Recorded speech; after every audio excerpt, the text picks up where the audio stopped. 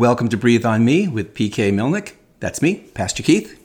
This podcast series is 101 Bible-based devotions on the Holy Spirit.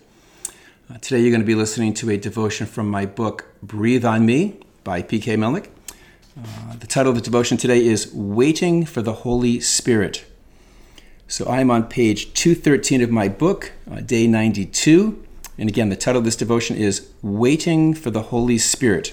And we're going to start with a couple of verses from the book of Acts, chapter 1, verses 4 to 5.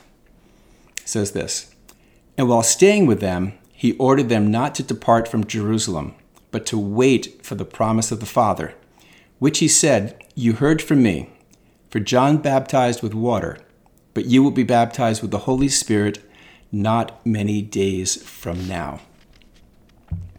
Okay, so I am on paragraph 1, sentence 1, just going to dive right in. It says, "From the time of the resurrection of Jesus to the day of Pentecost, we can count 7 weeks or 50 days. For the first 40 days, Jesus appeared to many people, sometimes up to 500 at a time, giving convincing proof of his resurrection and speaking of the kingdom of God. On the 40th day, the day on which he ascended to heaven, he told his disciples to wait in Jerusalem for the baptism of the Holy Spirit. This means that the disciples then had to wait 10 days before they experienced the baptism of the Holy Spirit. Aside from having a special business meeting to appoint a replacement apostle for the recently deceased Judas, they chose Matthias by casting lots, by the way. Don't you wonder what else they did in that upper room for those 10 days? Well, we could be pretty sure they prayed a lot. They even called in other disciples, including some women and the brothers of Jesus, to pray with them. They absolutely devoted themselves to prayer. We're not told the specifics of what they prayed, but it wouldn't be a stretch to think they prayed for things like protection from the Jewish authorities, who may have been hunting them down, and for wisdom as to what they should do next as a band of disciples. I mean, after all, their beloved leader, Jesus, had just gone up to heaven in the clouds and left them all on their own.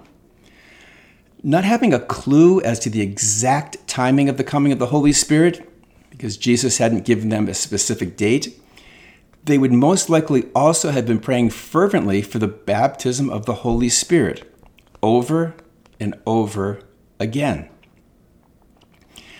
One has to think that the disciples were determined to stay in that upper room and devote themselves to prayer until the day the Holy Spirit baptized them with power. Their faith and trust in Jesus would have given them complete confidence that they would be baptized sooner or later by the Spirit. In like manner, we need to persevere in prayer, trust the promises of God, and patiently wait until our prayer of being baptized by the Holy Spirit is answered. If you've been praying a long time for the baptism of the Spirit, don't become impatient or give up. The answer to your prayer for the Spirit could be much closer than you think.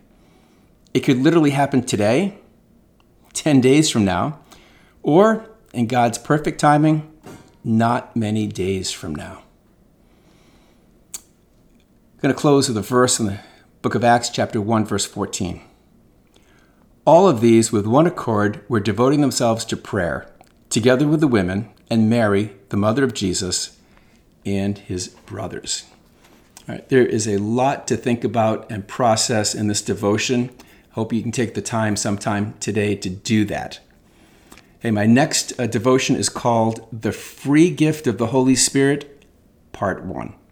I hope you can join me for that one. Hey, before I sign off, I just want to encourage you once again to share my podcast with someone that you think might enjoy it. Until next time, my prayer is that you might be filled today and always with the Holy Spirit. Bye for now.